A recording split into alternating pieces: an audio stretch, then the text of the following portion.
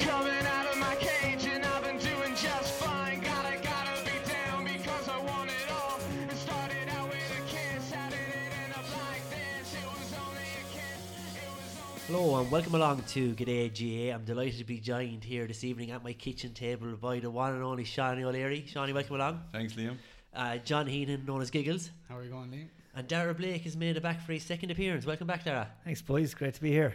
So we might just start off this evening. We got a couple of tweets in from last week's show. Obviously, 2 weeks ago now was our last show. Sorry about no episode last week, but we were building up for this bumper international rules preview. First tweet we got in last week was from Shawnee's brother, which is a bit, his own brother's tweeting in, Brian O'Leary. Was the music episode that we had, and we had Shawnee's brother tweeting in saying you should have gotten Sean to sing Sean South. I think we're all glad that we didn't have Shawnee singing. He got a lovely voice for the radio, but not a great singing voice. No, that's true. Yeah. We also got a tweet in from Alan Claw at What Happened Ted. I believe he's a friend of yours, Dara. He said, at G'day GA, that's a big budget signing, getting Dara Blake on the pod. We couldn't afford his wages back in the scanner. #Giggles out. I believe #Giggles out was trending big time there last week on Twitter. Top 10 in the US. Yeah. You're lucky to be back on Giggles, actually. We did get a lot of people tweeting that in and WhatsApping me as well from Ireland, but we'll hold on to you for another episode or two. Thanks lads.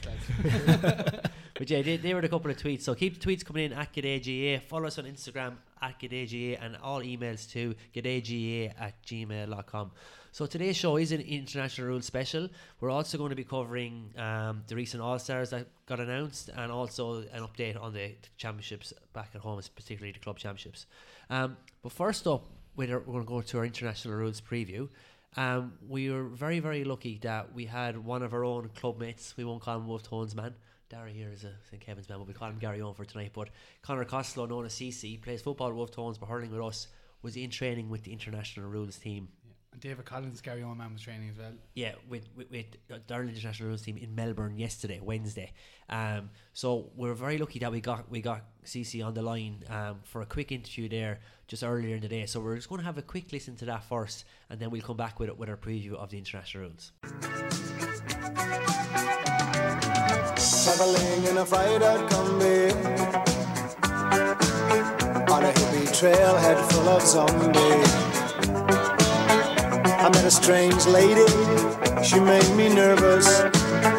She took me in and gave me breakfast. And she said, do you come from a land down under, where women go and men wonder? Can't you hear the thunder?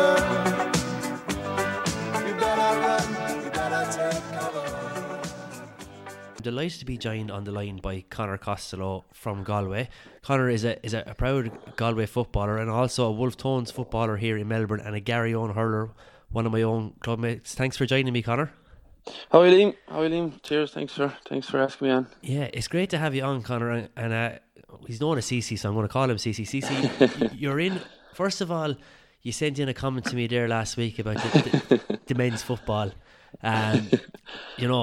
You think you knew where I was coming from, but I didn't appreciate your dig now. I think Giggles added a bit onto that, Liam. Now I don't think he quoted me word for word on that one, but I just wanted to add a comment. Just I don't think he represented the football just there enough. But no, you touched on it a small bit. I think anything compared to the ladies' football over the state, nothing could compare to that. No, I don't have much to say. I think you touched on it enough. Okay, fair enough. We won't say anymore, but Giggles definitely did set me up, and he told me after the fact that he added in a bit himself. He did, of course. You can trust him. No, I think he's getting me back for a couple of things I did to him. But yeah, the reason we have you on the line, CC, is obviously the Ireland international rules team are over with us at the moment. They're about to play the first test on Sunday in Adelaide, and they were training they arrived in Melbourne on Tuesday. They trained Melbourne Tuesday, and also they trained in Melbourne last night, Wednesday night, and you were involved in the training session. You were called into the training. How did that all come about? Luckily enough. Well, so Joe Kernan's son Paul is out here as well. I'm sure you might know him. He was our manager this year for Wolf Tones, and he was manager for the state as well for Victoria over in the state games. But he got on to us and he said that I think they have a panel of 23 that came over with the Irish squad, and they were looking just in their own preparations. They were looking to get a 15-a-side game going on Wednesday, so they obviously needed 7 players. And Paul got on to a few of us, right? And he just asked, "Is there anyone available Wednesday?" Or he called out, I think it was 5 or 6 of us outfield players, and there was a goalie as well. And he just asked us, "Are we available? Would we be up for going in with the Irish squad just to make up numbers for a game?" And obviously, I think everyone was more than happy to oblige. You only jump at the chance to train with the Irish squad, especially being in Melbourne and the whole lot. So so it worked out well. Yeah. I'm more than happy. Yeah, delighted. Yeah, and it's kind of a crazy opportunity, really, when you think about it, to get that kind of call. It's not kind of a call you're expecting, and I know you're carrying a bit of a shoulder injury at the moment, CC, but you're able to put that aside to go in and take up that session. Yeah. Well, I was over with you in Perth as well, the state games, but unfortunately, I think I was rushing a small bit to be fit to play for the state games. But I think it's been a few weeks since then. The shoulder's been getting a small bit better. So once I got the call right to go in for the training, I couldn't say no. Really, I couldn't turn it down. But I was a small bit worried going into it. But luckily I came through. I know there's a few big boys in that Irish squad, but luckily I came through on the right side. Anyways, nothing too bad. I'm still good to go. Yeah, because I actually went down and watched it. I was texting you today. You didn't know I was there, but myself and Giggles went down after work and we were watching you train. And I saw you on the ball a lot, and I know Davy Collins as well from Garryowen was involved. And who else was involved? So Davy from Garryowen, myself, and then there was Carl Maxwell. He's from Wolf Tones, and Darrow O'Rourke as well, another Galway lad from Wolf Tones, and Richie O'Callaghan from Man Footballer from Wolf Tones, and then Decky Grimes as well. He's the goalie, so he's another guy from Wolf Tones.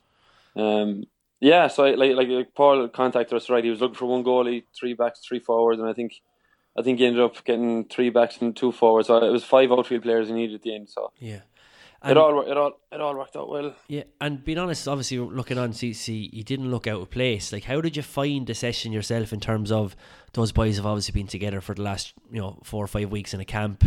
They've had weekends away, and obviously you've been out of action yourself with a shoulder injury now. I know you did play senior football with Galway yourself and under 21 football with Galway, but how did you find just going into that session, probably not having a whole lot behind you? How did you find it? Yeah, well, like going into it, like Paul actually told us there's going to be 4 quarters, like the other games. So I think going into it, we weren't too sure ourselves of what was going to happen, but we said we'd give it a go anyway. It was only going to be a good experience. I know that looking at the boys, like I said, there's a lot of big boys there, but we kind of figured it wouldn't be going too hard. It's kind of more for their own preparation, and whatever way we could help, that's all we were trying to do. But we weren't 100% sure what we were going into. We knew it was going to be a small bit of training and a good game, but it turned out just being 2 quarters. I think we were a bit shocked. We thought it was going to be 4 quarters, but once it stopped. But it was interesting. It was interesting to see the standard, because I know a lot of guys have been out here 2 or 3 years since we've been at that sort of a higher standard. I got a chance to play at the higher standard at home, so it was interesting to see. I know you said yourself everyone got it on the ball a good bit. Everyone displayed themselves good enough. I think everyone was happy after the game on how they did, or how they attributed to the whole training session. So it was good. Yeah, and how did you find? Obviously, it's a compromise rules game. So how did you find going into that? Having, I suppose, you weren't practicing in that or thinking about that up until this week, until you got the call. How did you find that, like with the mark and with the tackling? It didn't seem to be a whole lot of tackling going on, to be fair. It seemed to be a bit more free flowing. But how did you find that, even going in to play with the boys, but also playing the different game? Yeah. Well, I think the majority of lads out here that play Gaelic football would have tried a bit of Aussie rules. So it's an easy conversion to make. I know you're playing the small bit of 9-a-side yourselves, and you pick it up fairly fast, yourself. But it's good, sure. Look, the mark is in the Gaelic football game now, like from the goalie's kick out, so that conversion isn't too hard. Yeah. But the training itself was alright. There wasn't too many tackles. They did a few tackle drills as a warm up, and a few tackles did go in. But look, when you know you're going to get tackled, you tend to get rid of the ball a bit quicker, or there's always a man off the shoulder. But it was good. It was a different type of game. I know all the Irish out here love any sort of compromise rules, or even playing the Aussie rules, because it's a different type of game, and any sort of difference to to a usual game, it just makes it more enjoyable. So. And in terms then of, obviously you had a couple of quarters where you took a break, and I saw you pulled over underneath the stand. You were training in the Punt Oval, which is where Richmond, who are the equivalent of the All-Ireland champions, is their home ground. And obviously Joe was having a chat with you and the players. I'm not expecting you to divulge everything, but what was he emphasising upon the players, I suppose, from what he had seen and in terms of the build-up to Sunday? Well, like we didn't take no. Obviously, they have their own game plans and stuff, and they know what they're talking about. But they just touched on a few things what they were doing. I think what they were trying to do and what probably game plans they were trying to implement. They just touched on a few things. I think for them that little training session was, as I said, all about preparation, just to get their bodies ticking over and kind of just preparing to hit that 100% work rate and all that sort of stuff. So. He wasn't talking too much tactics or too much. I can't give you any information on what. You're a very good answer. He'd be delighted if he's listening to this, CC. You haven't given away anything anyway. Even if I did know anything, I wouldn't be telling you anyway. But you're in Australia too long at this stage. Yeah, no, fair enough. But we're as much as we're trying to listen to them, they were just talking what they could do in the training session itself. But I think the 5 or the 6 of us that were in there were like little kids anyway. We're happy just to be part of it. And in terms of obviously the game on Sunday, CC, I think we're all going to tune in and watch it.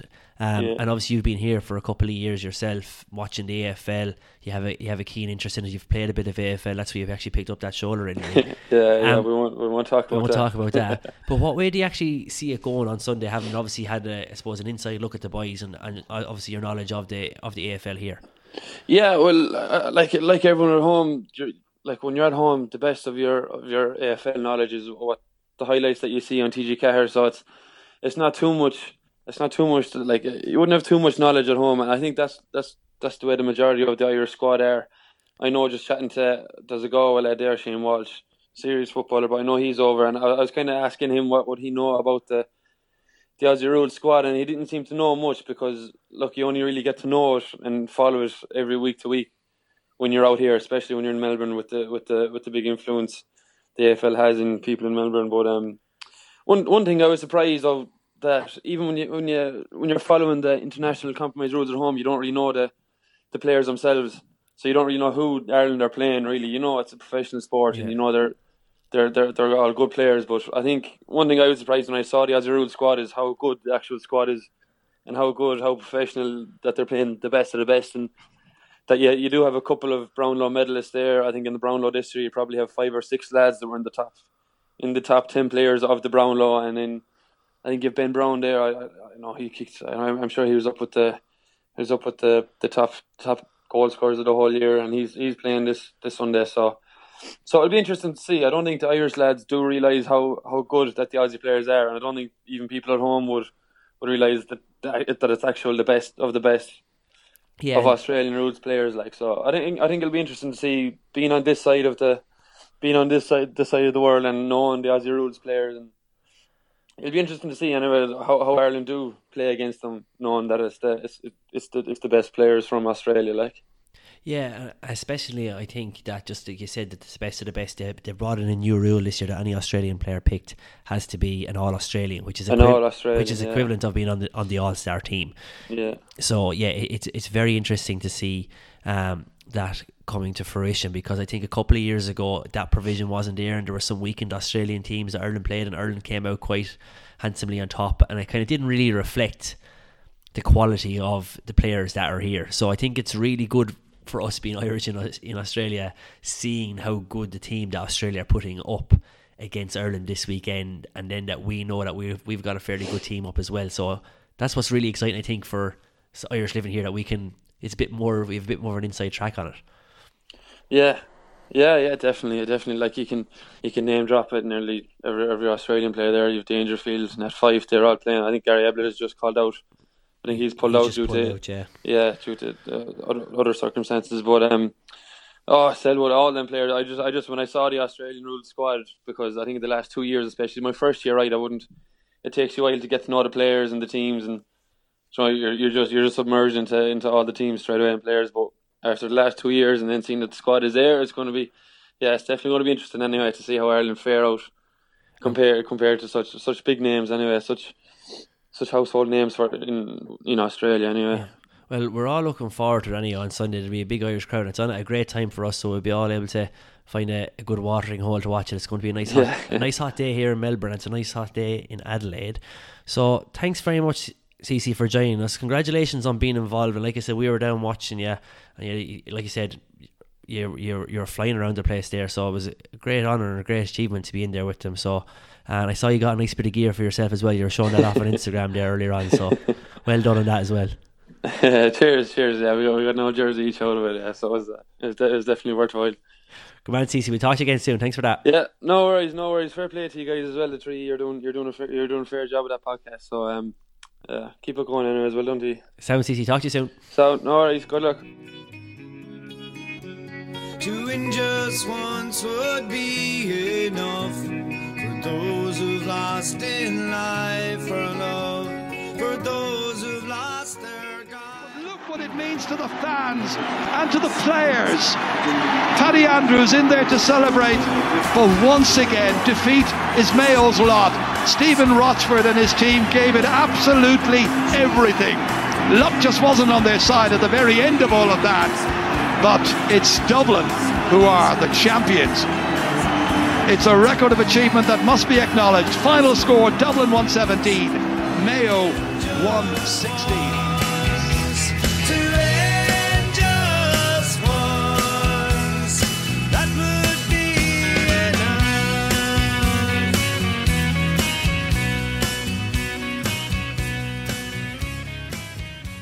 Yeah, look, that was great having CC on the line. What an amazing thing to get a phone call start of the week. Would you want to come in and train with the International Rules Squad? I'm surprised you had him on the podcast now, Liam, after the dig you had at you 2 weeks ago now, but fair play to you. You put your pride aside and you put the podcast first and you brought CC online. Yeah, well, we cleared the air there, as you heard at the start of the interview, and I found out that you kind of set me up, really. There's a lot of things he actually didn't say in that message that you kind of added to, but that's okay. I think we've got you a couple of times during the year, so I was more than happy to be got once. But yeah, you and me, Giggles, went down to have a look after work on Wednesday evening. Dara was there as well. Dara was there as well. Shawnee was working hard as usual. He's a very, very busy man. He couldn't get away from the desk. We were able to squeeze away. But unbelievable seeing the boys out there with the likes of Aidan O'Shea and Michael Murphy. Yeah, they're actually a big team. I couldn't get over the size of some of the play. Like even Owen Cadigan, the Cork guy was standing beside Michael Murphy. He's a giant. Jeez, he's an absolute animal. I think probably the most impressive player that I saw on the pitch was probably Conor McManus. He was their top scorer in the last series, I believe, and he's probably going to be their main danger man. But yeah, they're in Tigerland in the Punt Road Oval. The pitch was like a carpet. The boys, I think there was 7 lads from Melbourne or 6 lads from Melbourne lucky enough to get in and train with them. So that was a fair achievement for them. And CC wasn't giving anything away there. He was obviously warned by Paul Kernan, Joe's son, not to say it too much. Yeah, he obviously knew that our podcast is very high profile as well, and that the board would probably get back to the Aussies if he wants to divulge anything on the line. But Dara, you were there as well, and obviously former county mate of yours, Gary Brennan, was there. He had a slight hip injury. He wasn't able to take part in the session. And we're hoping to get him on the podcast maybe on this one or hopefully maybe next week. But you got to hang around with some of the boys on the Tuesday. How are they feeling? It's massive relief. So they flew in on Monday, and obviously they had a bit of jet lag and stuff like that. So they're up and about on Tuesday. They did a quick pool session, and it was Tuesday, so it was the Melbourne Cup. So chatting to Gary and a couple of the lads, and they were like, will we go to the Melbourne Cup, will we not? This is like a once in life sport or sporting achievement. But you know, they're acting this week and next week obviously as professionals, so they have their professional hats on. They said they wouldn't go, they'd watch the race somewhere else as a group. So you know, they said they felt the buzz around the city and stuff like that, so that was great to see.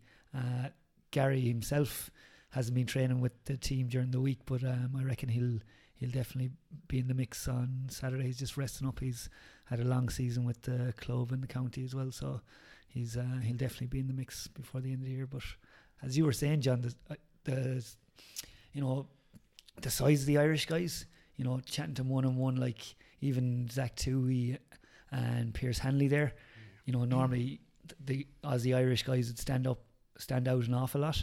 But you know, they were just some of the lads just there. You know, once when they were tugged out, Yeah. they weren't. They're the same size as the Irish lads. Yeah. If not smaller, the Aussie lads are. Yeah. And I think that's, Shawnee, that's probably a testament to the way the intercounty football game has gone probably in the last 10 years in terms of the conditioning of teams. Yeah. Like see, there's even a photograph on the Irish Twitter account there, and it was Owen Cadigan and Aidan O'Shea have a conversation, and you had to put in a caption what you think they're talking about, and someone said each other's guns. Like, the boys are wearing sleeveless vests and they're absolutely ripped. Like, you know what I mean? Like, whereas 10 years ago, the Irish team would not have been in that kind of shape. Yeah, and that's the difference. I think that's the difference nowadays as well with the two games. We might get into a bit more detail there later, but I mean, the way the Aussie Rules game has gone previously, it was all big men, like big, muscly men, fucking just horsing fellas out of it. You had the lads up in the full forward line, and you just had big targets up there and just out muscle their backs. But now you've got the Gaelic football coming more professional in terms of preparation, diet, all these type of things we've been hearing about, and it's actually proof of the game now where like there's no positions in the Gaelic football team now. It's just running up and down the field all day.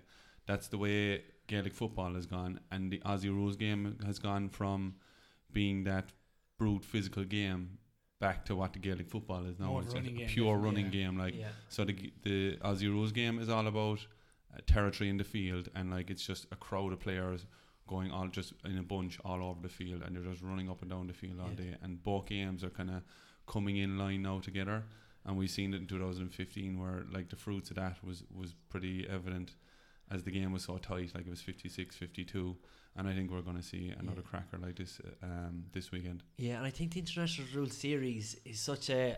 For me, I've always enjoyed it as a kid. I remember watching the games as far back as 98. The series got reinvigorated and came back to life. I remember watching the games on TV, and there was always great attendances at Croke Park. Obviously, we had the great series in 2004, 2005, and then we had that series 2006. And there was some commentary on that during the week. Joe Malloy and Off the Ball had Matty Ford on, he had Kieran Donaghy. There was a lot of physical violence in that game, and the Irish players were not happy. Sean Boylan wasn't happy, and the series ended up being postponed the following year. But just to take a kind of a step back from before we get into Sunday and the build-up, the series itself has a very checkered past in terms of how well it's received both in Ireland and in Australia. I think it kind of ebbs and flows. The Irish, we got right behind it in 2006. There was 82,000 at the second test in Croke Park. Yeah. Some of the tests in Melbourne back in 2005, there was over 50,000 at it. But I was at a test here in Melbourne in 2011. I was only here a year. There was 12,000 at the game. Yeah. And it was because Australia had kind of taken a step back from it. They weren't putting their best players into it. Ireland were still sending strong teams. So it's kind of been up and down, this kind of pendulum swing, probably for the last 20 years. And I think there's huge merit in the series. Both are indigenous sports, played in their own country, and we were able to come to a compromise and play against each other. Yeah, it's kind of, I think it's kind of back to that level where it probably should be at now, where you've got really, really strong Australian team, like you mentioned it there earlier, the all-Australian kind of qualification rule, and you've got, while you don't have the Dubs and you don't have a few of the bigger players, you have a really, really strong Irish team, and they're both going to be very physically fit. They probably won't obviously be at the peak of their powers because the Premiership season has been over for 4 or 6 weeks. The lads will have been finished their championship for a while, but I think it's kind of really set up for a really even match in this one. And I think probably because it was checkered past, was maybe the Australians. I remember one time they sent a purely indigenous team and they got hammered actually by the Irish team, who were the very strong team. And then if you go back to the physicality piece, when Australia hammered Ireland just couldn't match them physically. And I remember actually in the media at the time, the Aussies were all kind of, who's this Gooch lad coming over? You know, he had a big name in Ireland. And then he got off the plane and they saw this little ginger lad get off the plane. They're like, he's not the bloody Gooch. You know, and the Gooch got thrown around the place in that tour, and he never came back, I don't think, after that.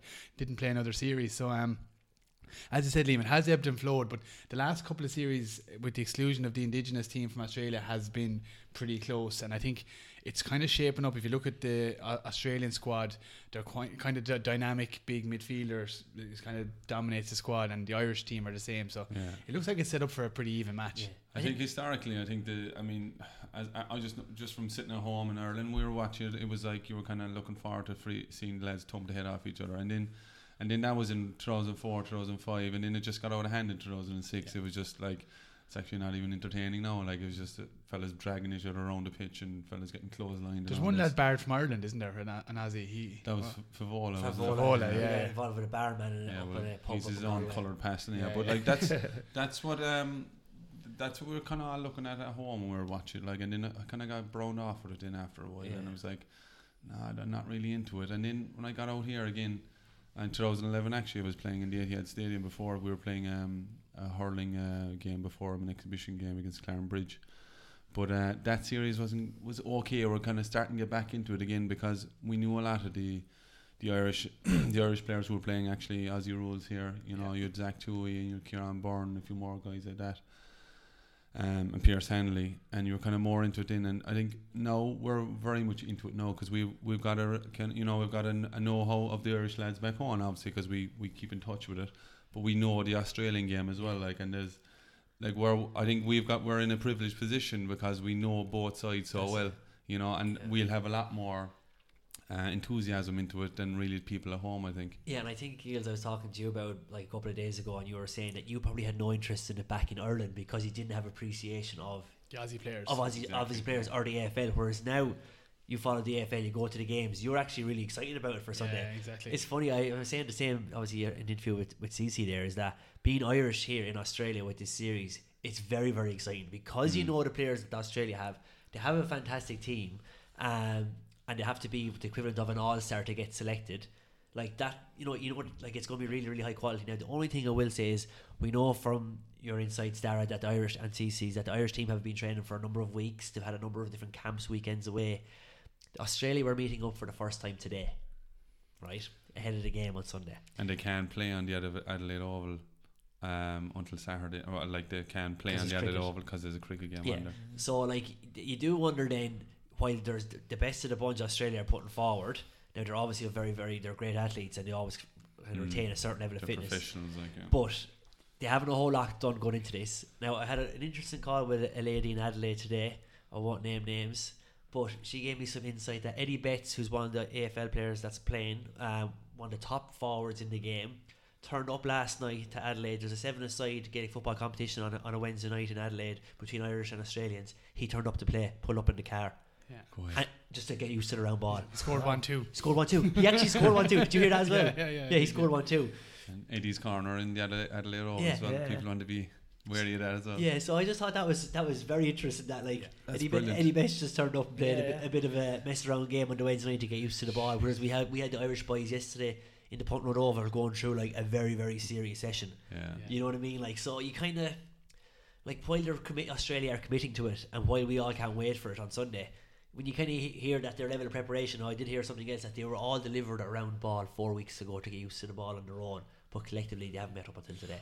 But you know what I find interesting about the Aussie kind of mentality compared to the GA is actually they're kind of, I can't think of a better word, but they're je ne sais quoi about it. Like, you know, they don't really care.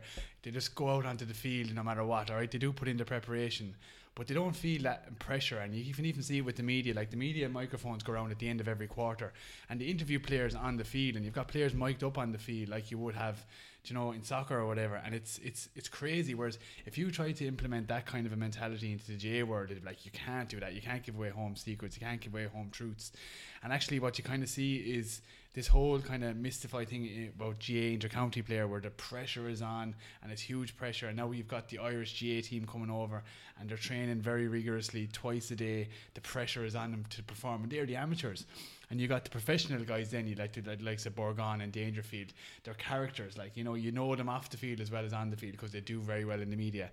And they just go out and play. Do you know what I mean? They have that thing in Australia where they just go out and play and give it your all. And if it's not good enough, so what? Whereas there's a bit of a kind of a GA mentality, especially with inter-county Gaelic football, where the pressure is so intense.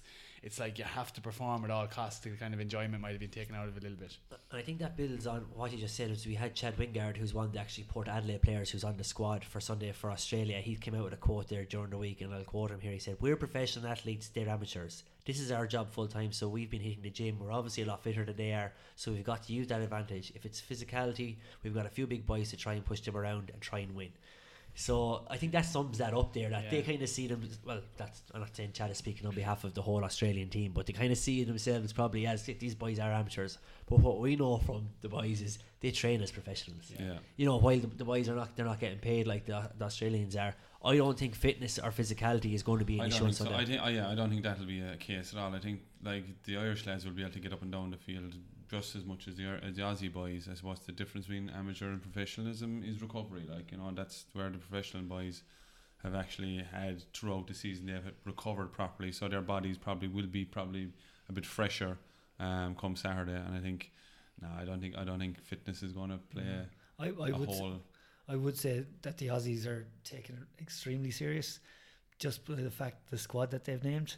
Yeah. Years, like some of the players that are playing for Australia, you couldn't but have confidence in, like Scott Pendlebury, Nat Fife. They all look suited to the game, don't they? Yeah, they're actually they're not muckers, as we say in Ireland. They're all footballers. They're the boys you want on your ball, on the ball in every team. Like, so, you know, naming a squad like that and all the boys willing and want to play, like Patrick Dangerfield with a round ball. Yeah, this is going to be dangerous. This is going to be exciting. What these boys will be able to do, like, and Toby Green is another guy, like player of Western Sydney. I'd say he's going to be. Him and Betts will be the serious Toby's actually had to pull out. Has he? Yeah, Toby's pulled out injury. He broke his toe, some freak accident on holidays in New York. Gary Ablett was another guy who pulled out. He's another freak. Like, he'd be amazing at the game. I'd say. But you got like your Joel Selwood or stuff like that. I'd put him like Seamus Moynihan or someone like that, just on the ball, attacking, tough as nails.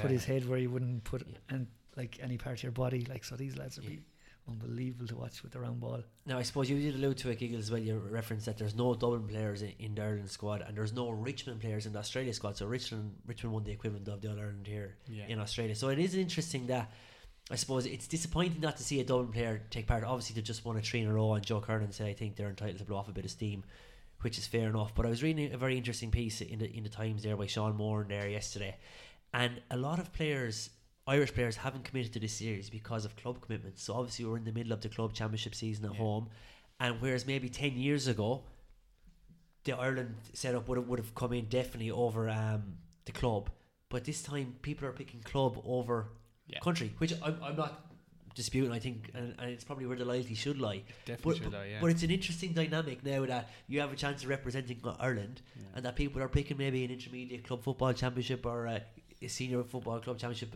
whereas this opportunity to play in Australia against professionals might never come around again.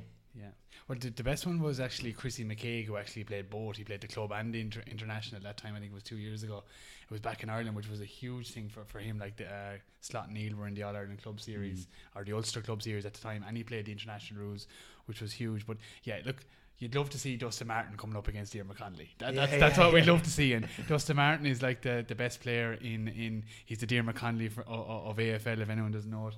And Diarmuid Connolly himself is obviously one of the best footballers in the country. He can make the ball talk, and neither of them are there. But you'd love to see them mark each other in midfield and have a lash off each other and see who'd come out on top there. But there's no Dublin players. They've won 3 in a row. You'd wonder what the input in Jim Gavin is in that. That is he kind of saying to the lads, look, take a break here because you're going to have to go for 4 in a row next year. I don't think you should be playing it. There's also a thing, I think you have to take 3 weeks annual leave to come and play for Ireland. So if you work in an office, and a lot of the Dublin lads do work in offices, they've already had lots of holidays. They're going to have a Dublin team holiday for 2 weeks in January probably. To get another 3 weeks off is a lot to ask for in your job, and that's probably deterred a lot of players as well. But the club, the Vincent thing with Diarmuid Connolly is probably the big thing there. But just in terms then, I suppose we're speaking about how excited we are for Sunday, that we're all going to be tuning in watching it. We all have us Australian friends and colleagues in our workplaces and in different walks of life here in Australia, and I have one very good friend who's a massive AFL fan, season ticket holder, goes to all the Carlton games, would know some of the Irish players playing on Sunday, and obviously they have Kate Simpson, Carlton player, playing for Australia. He will not watch it on Sunday. He just doesn't. A lot of the Australian public actually don't buy into it, and I think a lot of it stems back to what happened in 2006, that I think Australia were kind of coming along on the journey in terms of the fans getting into the game, but then when they saw what they did to the Irish in terms of those fights, knocking out Graham Geraghty, all that kind of stuff, it actually turned a lot of them off, which was quite interesting. And I think we've seen that in the attendances since that game, that they've come right back. Obviously we had the big attendances over in Perth 2 years ago, but I think that was down to probably the huge Irish population in Perth at the time. This game is in Adelaide on Sunday, and then in Perth there's no test in Melbourne for the second time ever. Speaking also to my contact in Adelaide today, they haven't opened up the upper tiers of the stand in the Adelaide Oval because they haven't sold their tickets at the bottom tier. Really? So the Adelaide Oval holds 55,000. The chief executive of the AFL, Gil McLaughlin, was hoping they were going to get 40,000 for Sunday. It sounds like now it's going to be 25, maybe 30, which is still probably a reasonable crowd. But speaking against my Adelaide contact, I think remain nameless, but it's cricket season here in Australia now. Yeah. So AFL/footy season is over. Australians are in cricket mode, and Australians invest so much time in the footy season here as well, and they go week by week, every single week religiously. They go to the footy for 22, 23 weeks, and then you've got the finals, which is over another 68 weeks. It's like a Munster Championship match every week, isn't it? Yeah, so I think Munster they're probably Championship. No, I had to say, here are 3 Munster, but I'm not letting that just go on noise there like a championship match. I think that they're just, they've had a long season themselves, even the supporters. I'd say they just kind of tune out from it really and have a break from it. And it's like it's racing season here now, and so everybody's up the races in Flemington, and it's all cricket won't actually start for another couple of weeks properly. So. It's nearly seasonal, isn't it? With the sport over here, it's like once the footy's over, it's straight into the. You don't hardly even see colours around, right? Yeah, cricket and horse racing and stuff like that, and people just go on them cycles. Like once footy's over, it's over. And it's even reflected in. So over here, all the councils own all the pitches that all the local footy teams play on. So once footy season ends at the end of September, the footy goals are taken down, and in the middle of the footy pitch comes back the wicket for the cricket. And we'd notice that because we have no goals then to be shooting into when you're training at the end of September. But it's hilarious to see. It's a summer season and a winter season, whereas we're in Ireland, we play hurling and football throughout multiple seasons, whereas it's this over here, the way they do it is a summer sport or a winter sport. That's their delineation. They have a better fixture list over here. An interesting bit of trivia is that actually the AFL was set up by cricketers who wanted to keep fit in the winter. And they set up this sport called Australian Rules Football a long time ago. So there's my bit of Giggles Corner news there for the for the that was a nice bit of googling you did earlier on. Giggles, for that. Thanks for that. We'll have more of the Giggles Corner segment in future episodes. But obviously, look, we're talking about the strength of the teams. Obviously, it's a two-legged affair. Aggregate scores. First game on Sunday. How do we see the first test going? Giggles, I call for you for a prediction on the first test. I don't think I can see it call it anyway. I think Ireland have a strong team coming over. I think they're big and they've put in a lot of work in the training ground. So I think what you might see is you might see Ireland off to a flyer.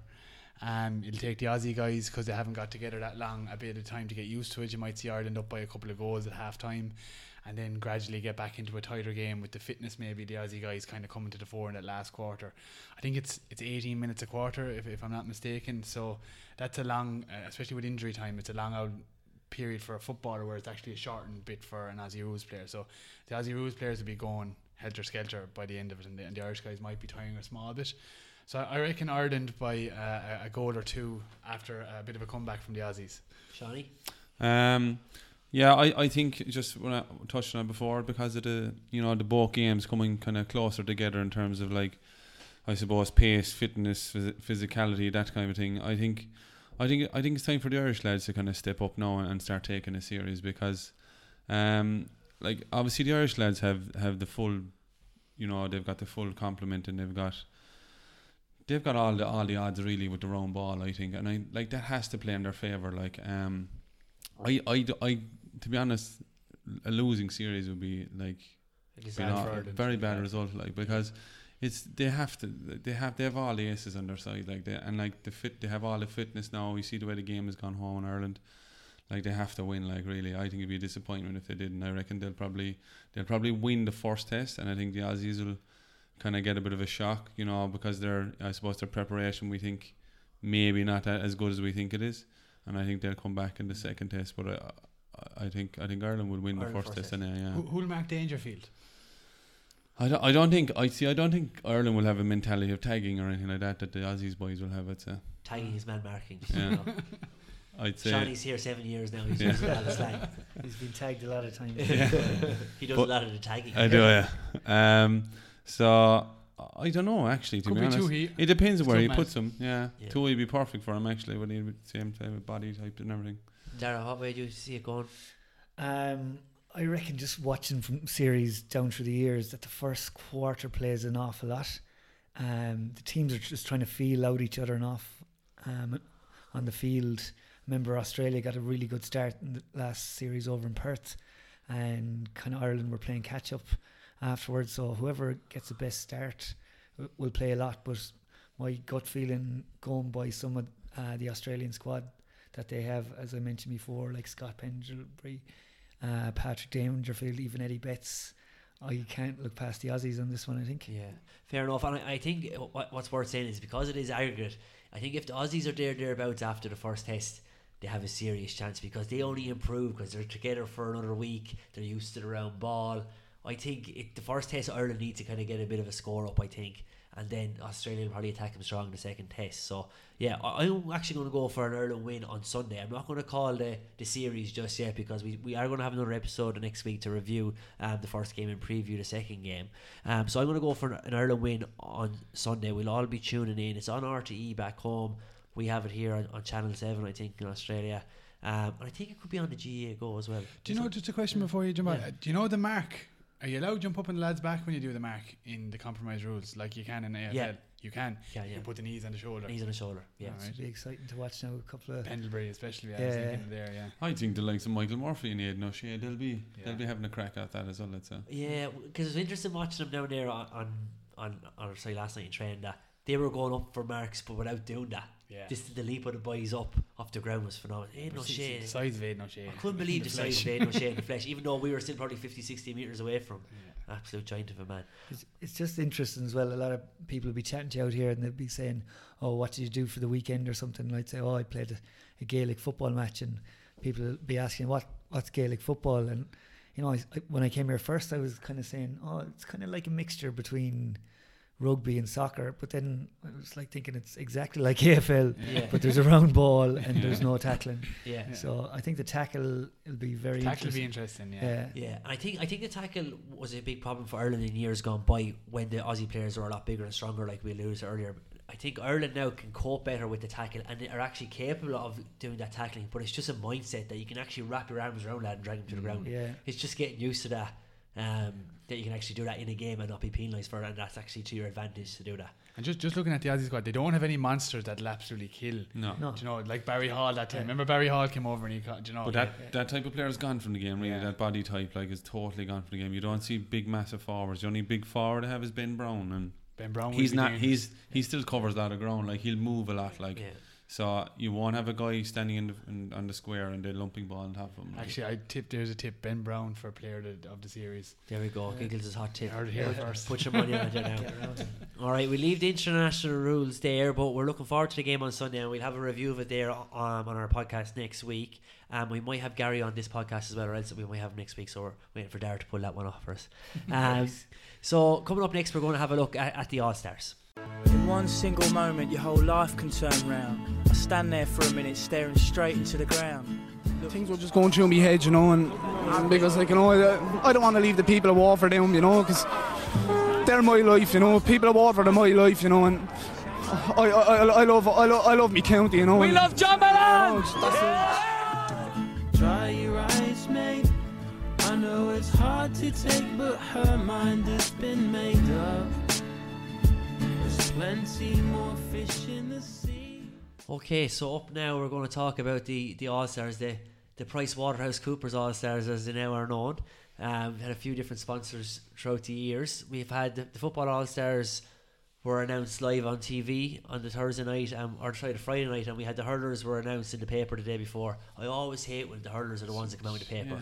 I hate that. Like, it really annoys me the way they alternate that. If you could see Liam's face here now, he's really angry about that. It just runs you up the nose. I used to hate waking up every day. It's like opening your Christmas presents on Christmas Eve, isn't it? Yeah, exactly. It was great always seeing the Kilkenny players getting them, like, you know, but not this year, unfortunately. Like, but it was always like, just bugs me the way. That was out of context mentioned there, Shawnee, was it?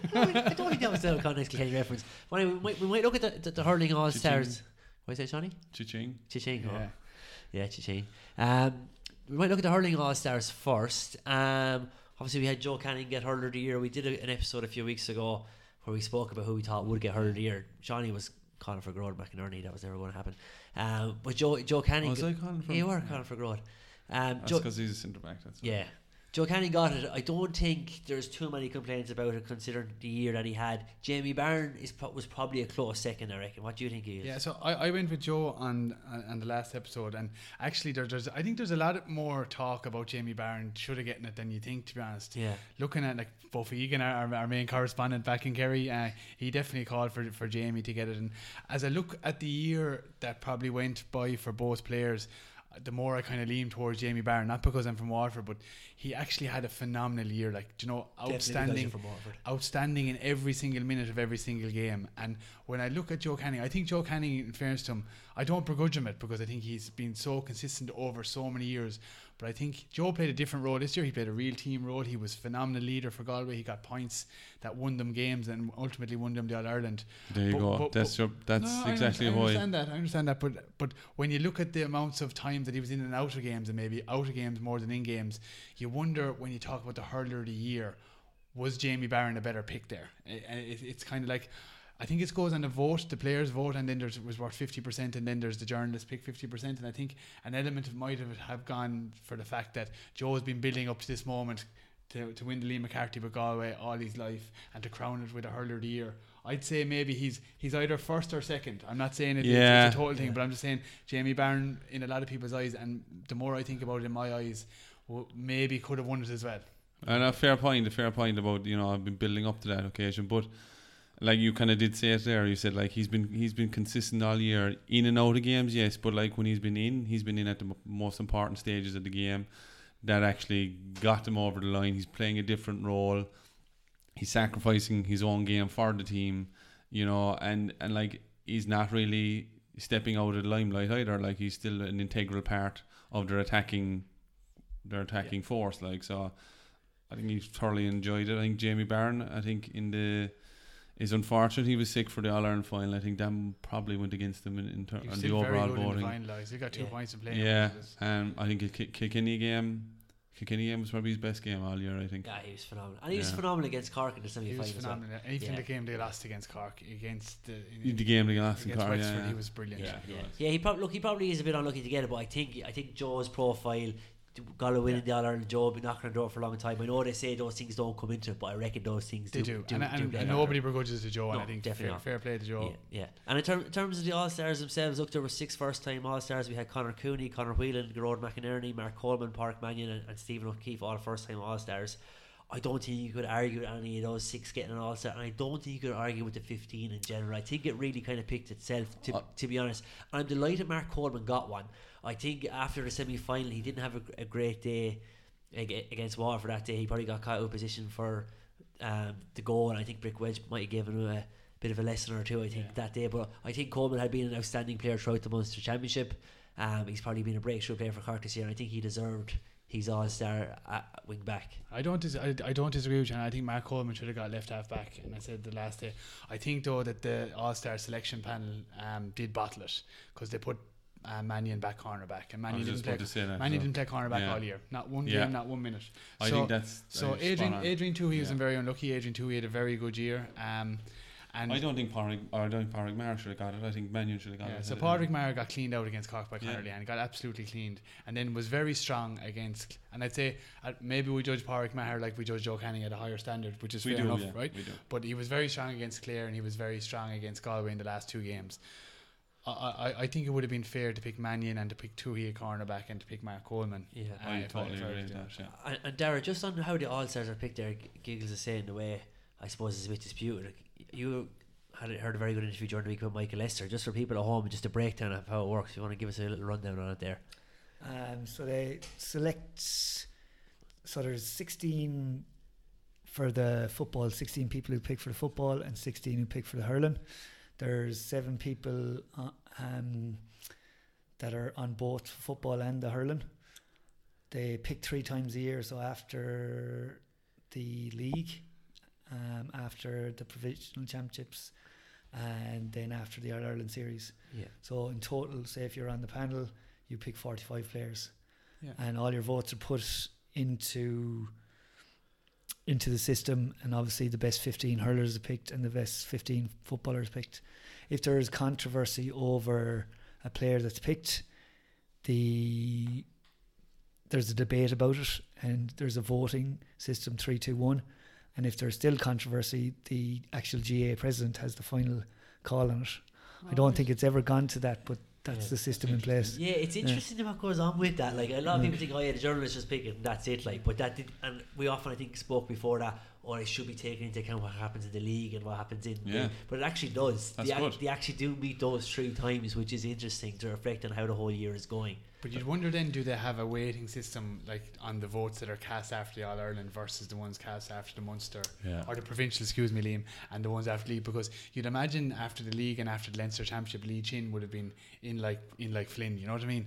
He had such a good year, and then because he obviously didn't play in the All-Ireland series, he would have begun. Was there any mention on weightings there? No, that's actually a really good question. I imagine that there probably should be, I reckon, in my own opinion, but I'm not sure. Look, we've had Egg on, the president of GA, on the podcast. I might give him a call after this. Give him a call, just to see what clarified. Just get that clarified, and we can have that for you on next week's episode. He's over here, isn't he? He's over here at the moment. So I'll just give him a ring there. I have his number on the phone. Send him a WhatsApp. Get your contact in Adelaide to give him a ring. Yeah. What else was I going to say to you? Michael Lester, actually, the interviews with, and they talked about the 1980s when they did it like, and they used to pick, I think, the football at 11 o'clock and the hurling at 2 o'clock, like, and he said there'd be trays of drink coming into the room from 11 o'clock in the room. This is back in the 80s, like, so you can imagine lots of puff cigarettes around the place, the whole that, like. So times have changed, thank God. But just on your point, Giggles, about you're saying that Park Mannion shouldn't have got cornerback, he should have got wing back. I don't know who it was I read, I think it was in the paper during the week, that the way they pick the forwards now on the backs is they pick 6 forwards and they pick 6 backs. And that's okay in football, I think, because everyone plays everywhere. But it's acknowledging, I think even in hurling now, to a certain extent, that's true, it's a lot more fluid than it was. Yeah. It is, but you know what I mean? You still have a full back line. Like, you can forget about corner or full or whatever, but you still have a full back line. Where would you pick Tyger Burke then? Because he sits in the middle of it, you know, if you were picking a full or half back line. You'd still pick him in a half back line. You would, But yeah, so I think that's what that's taken into account now, that you'd say traditionally before Tommy Walsh would have got right half back or whatever it was, because he played right half back all year. Anywhere in the half back line, you'd be happy that he got it, didn't like. But I think that's what they're saying now, is that the 6 forwards and the 6 backs, given the nature of especially football, I think, but they're actually looking at that in hurling now as well, that you don't, I think in fairness, not compared to the Australasia All-Stars, but you know, the All-Stars are given for the best players for the year, and the way they're dividing them up now is the best midfield, the best backs, the best forwards. And it's kind of hard not to argue with that, to be fair, given that there is that bit of movement throughout the year, I suppose. I suppose you don't have the situation then where you ended up with 1998, where you had the hurler of the year, Brian Whelan, not actually get an All-Star because he was moved up to the forwards and moved back to the backs, and they forgot about him. So I'd say that was one of your examples, Dara, where the drink was coming in at 2 o'clock and they must have forgot about him. Exactly. But the thing is, either like you won't have Pádraig Maher or Gareth McInerney being moved back to the full back line. That won't happen, because the Galway or Tipperary line will make sure he's out in the half back line somewhere, like you know, for a matchup. Like, so I think Mannion played cornerback last year, so they kind of had a bit of maneuverability there. I still go with your point, though. I mean, they should have won with the ballsy decision and win like either in the half back line or Mark or Paddy, and I would have picked Mark. Yeah, I would have too. Yeah, I'd be delighted to see Park Maher not get one, to be honest. So anti-tip. I don't like it. It would be great to have no tip on. It's his 5th All-Star, is that right? Yeah, he's his 5th All-Star. He's an outstanding player. Yeah, he's a great wing back, but definitely wasn't one of his best years, though. No, I don't. I think he was very inconsistent in the championship. I think maybe two massive games now. Like, let's be honest, like, it wasn't. They weren't mediocre games. Like, they were massive games that he played. Like, he's a serious hurler, to be fair, and you saw him in club action there a few weeks ago. He was clearing man ball and all there. He was phenomenal, wasn't he? Yeah. He was getting points and everything. He was. I think the only other choice, I suppose, the All-Star panel had was the goalie, Stephen O'Keefe or Anthony Nash. That you would have been kind of like the Sunday game, picked Anthony Nash as the goalkeeper of the year. And Stephen O'Keefe, who has been very consistent, very good with his puck outs, and very serious shot stopper. I think there you go now in the voting system there. Dara's on about. I think that's you know, that was Stephen definitely, he was there. Like, Stephen was consistent all throughout. But out doing anything spectacular, I suppose, either. He's had some spectacular saves for Waterford this year. And then even if you look at I know club championship, isn't it? But the save he had at the weekend from 6 Mile Bridge was unbelievable. Nash could get he poked 4 or 5 balls over the line there against Waterford. The All-Ireland semi-final probably went down doing Nash. It was, you know. Anyhow, that's the hurling. On to the football. We had, I suppose, first up we had Andy Moore in football out of the year. I think we were all a big fan of Andy Moore on the podcast. That was a shea given. Yeah, you know what I mean. Yeah, I think so. I think, like, especially from obviously the semi-final, the replay, and the final. he was just phenomenal in that latter end of it for Mayo, and like I don't think there was any dispute. And it's hilarious because you go back then and you look at the real experts who are the Sunday game pundits, you know, and they all pick James McCarthy as footballer of the year, just based on the All-Ireland final. So at least the voting system works. I think when I looked at any poll that you do on the 42 or any of these things, there was something like 72 or 73% support for Andy Moran versus the other guys. It was a clear-cut winner. He scored more from play than I'd say any player this year, in all the big games as well. So there was a no-brainer there, to be honest. Yeah, and we also had 5 first-time football all-stars, similar to the hurling, which is, you know, it's a fairly big turnout to have 5 in the football and 6 in the hurling. And we had Conor Callahan was one of the first football all-stars. He also won Young Footballer of the Year. I don't think there's probably too many arguments around the football all-stars either, bar the big talking point obviously is the goalkeeper. So you're talking about the goalkeeper in hurling. The goalkeeper in the football was very, very disputed. There's lots of articles being written. I was reading it on the paper today, and people were saying Cluxton on the back of 3 in a row, what he's done, blah blah blah, should have got it. But again, comes back to what Darius just said there. It's not, that stuff can't be come into it. You know, it's based on what happened during the year. But you probably say he's unlucky not to get one as well. So David Clarke played 10 championship games this year, and he was phenomenal in 10 championship games. Like, he made game-winning saves in a lot of those games against Clare, against Derry. You go through the game in Roscommon when they only got the draw. Against Kerry, he was phenomenal. Stephen Cluxton, like what teams do is they allow him give the kick out to the cornerback, right? So what's he doing? He's tapping the ball off the tee to the cornerback, and he's got a 95% kick out possession stat, right? Which is just a manufacture of the way that people are so shitless when they play against Dublin. So he can't be blamed for that, but at the same time you can't give him an all-star for tapping the ball off the tee. He doesn't tap it every time either, though.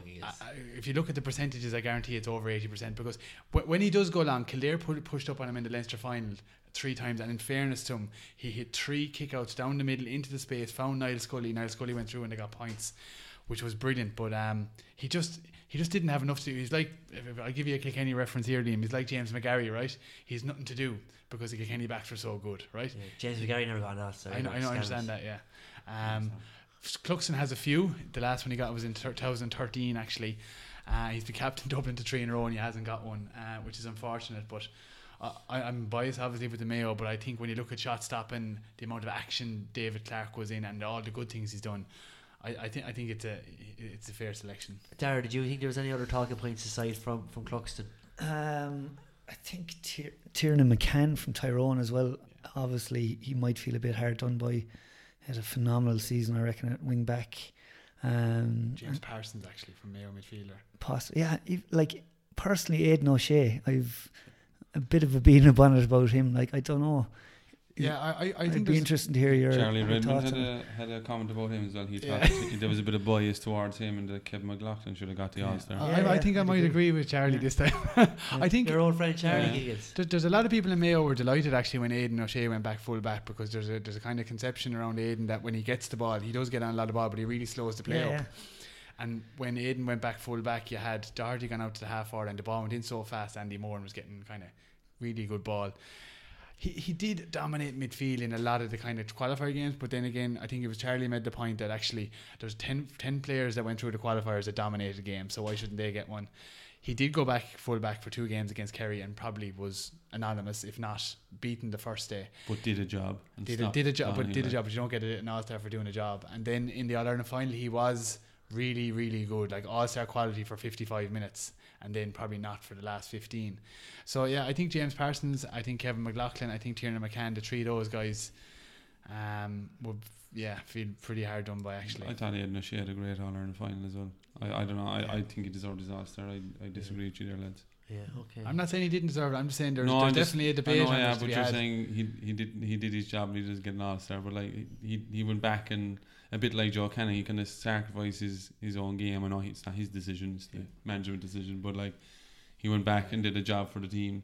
You know, I still had a good All-Ireland final, I think, in midfield. I know there was a bit of a lapse in energy levels, and near the end he probably was going on about it that he cost him the All-Ireland, but I thought he deserved his All-Star, right? Yeah. I mean, it's hard to argue as well that Kevin McLaughlin was definitely in the running for an All-Ireland. And like Kilkenny had a terrible All-Ireland final, but I'd imagine on the voting system after the league and after the Leinster Championship, with all his possession stats, 62 touches in a game. He would have been right in there, but the probably All-Ireland final went against him. And Kevin McLaughlin was probably one of the big losers in the forwards. Yeah, look, I think overall, I think we're saying we can't disagree too much with the All-Stars. There's probably just one or two positions on each, which is always a good... And they're debatable, they're not saying that they're wrong. Yeah, so there's a couple of debatable decisions, but on the whole, I think we're all agreed on Footballer of the Year, and we're all agreed on the Hurler of the Year, which often can be a controversial one. And it was a controversial one last year. Only in Tipperary. Yeah, only in Tipperary when Austin Gleeson got it, which I was delighted to see as well. The Tip lads were blaming the Kilkenny lads for not voting for him, which was absolutely ridiculous. But yeah, so I think all in all, everyone is fairly satisfied with the All-Stars. And he didn't get an All-Star this year. No. Austin Gleeson. No, he didn't deserve one. No, he was anonymous for a lot of it, I think. He flashes of brilliance, like, but he did. Overall, he probably got the goal of the year and the point of the year. He got a goal of the year when there's only 14 men. That's And yeah, okay, look, I think we leave the All-Stars there, and coming up next, we're going to have a look at the club championships at home.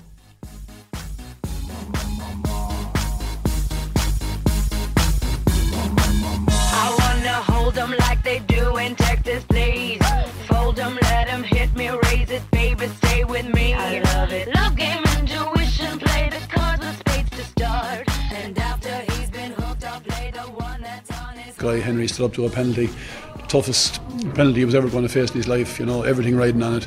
He just buried it, and was it a penalty, Brian, do you think? Well, Dermot Kerwin certainly gave a penalty. I mean, if you want to start wondering about all of the frees in the course of the game, you'll have a fairly busy time. Did you think yourself was a penalty, Marty?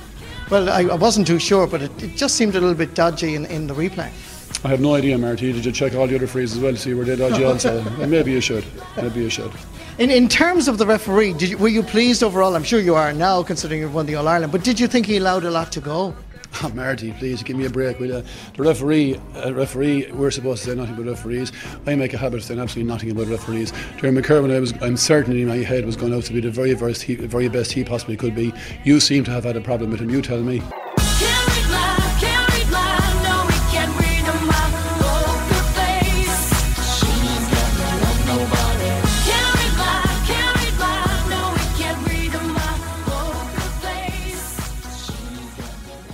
Okay, we just had another round of club championship games at the weekend. The last time we spoke about the club championship was 2 weeks ago. We did a preview of the Kilkenny County final between Dicksboro and James Stephens.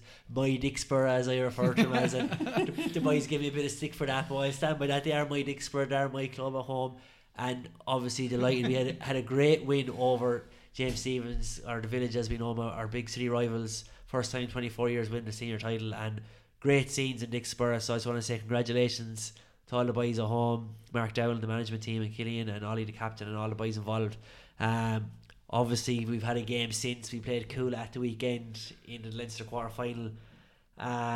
Very disappointing result. Look, we lost to Coola. I think we're a better team on the day. We can't have any complaints, but it's a bit of an anticlimax after the jubilation of the week before, and the scenes in Dicksboro around the clubhouse in Palmerstown to come back down to earth then to lose to Coola was a bit disappointing. But as you sent me a link there, the average age of the Dicksboro team is 23, is that right? Under 22, excuse me. So look, it looks like Dicksboro could be around now. If they can put it back to back Kilkenny next year, they might mount a challenge for Leinster.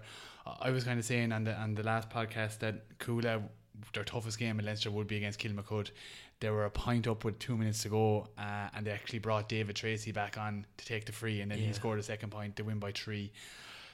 You watched the game, Liam, against Dicksboro. They've serious firepower. That was a bold statement by John the week before. I was like saying that the hardest game would be in the Dublin Championship, and I didn't believe it at the time, and I thought they haven't won a jet though. You could hardly rule out a club team in Kilkenny. I didn't know a lot about Dicksboro, but That was a bold statement by you, but in fairness, it looks like it now at the moment. I don't know. Yeah, that statement did not go down well in Kilkenny, by the way.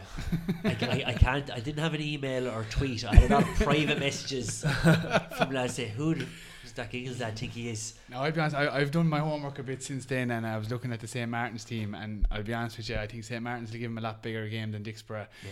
St. Martin's have a few of the O'Connor lads. He's only actually 18 or 19 years of age. He made his debut for Wexford this year. He's a phenomenal hurler, and they've got some other really good hurlers as well in St. Martin's. They hammered out Ballon in the county final, which was a big thing. Now our Lark are probably getting a bit old and a bit long in the legs, but I think St. Martin's will give Coola a good run, but I still can't see past Coola for the Leinster. Yeah, look, the big thing about Coola for me watching them is obviously they're the Club All-Ireland champions as well. Let's not forget that as well. Yeah, exactly. But the way they play is like I think for Dixper, we knew what was going to happen on Sunday. They were going to isolate Conor Callaghan. They were going to pump ball into the corners, and they were going to run at Dixper and do great support play. And they just executed that plan to a T. Dixper moved Killian Buckley back and Colin Callaghan within the first 10 minutes. But like, it didn't matter who's marking Colin Callaghan with all that space around him and the boys hitting balls right in front of him. You haven't a hope. You know what I mean? Shows you like with the caliber of Killian Buckley back and Colin Callaghan. Yeah. When you have all that space, like fellas can do what they want. But it was interesting. I used to train with Coola in Dublin, and Matty Kenny, who's the manager, who didn't get the Dublin job, I couldn't believe the level of professionalism he used to bring. Every backs and forward session and match session, he'd bring the whiteboard out onto the field and he'd draw this diamond. So Conor Callaghan, the whole game plan, or Mark Schutte at the time, because Con wasn't playing, was full forward, and they bring their 2 corner forwards out as wing forwards. The centre forward plays, and that's the diamond. Yeah. And they hit the balls, as you said, into the corners. Con goes left and right, and then the boys do the loop for the pop pass, and their wing forwards play both as sweepers or back in the back line. It's just so much space. And I've heard if that the St. Martin's lads reference. are listening there now, they should be listening to that one. And I to stop swear that. I've heard that diamond reference in Gary On training. You might have, yeah. We didn't execute it as well. No. I'm not as fast as Conor Callaghan. We didn't have the caliber player. Yeah. But seriously though, like Conor Callaghan, like, if Dublin were to have him available for the hurlers, like, he would be a serious addition for the Dublin hurlers. Like, we're not, like, let's be honest, he's not going to play hurling with Dublin, no matter how hard Pat Gilray tries to get him on board.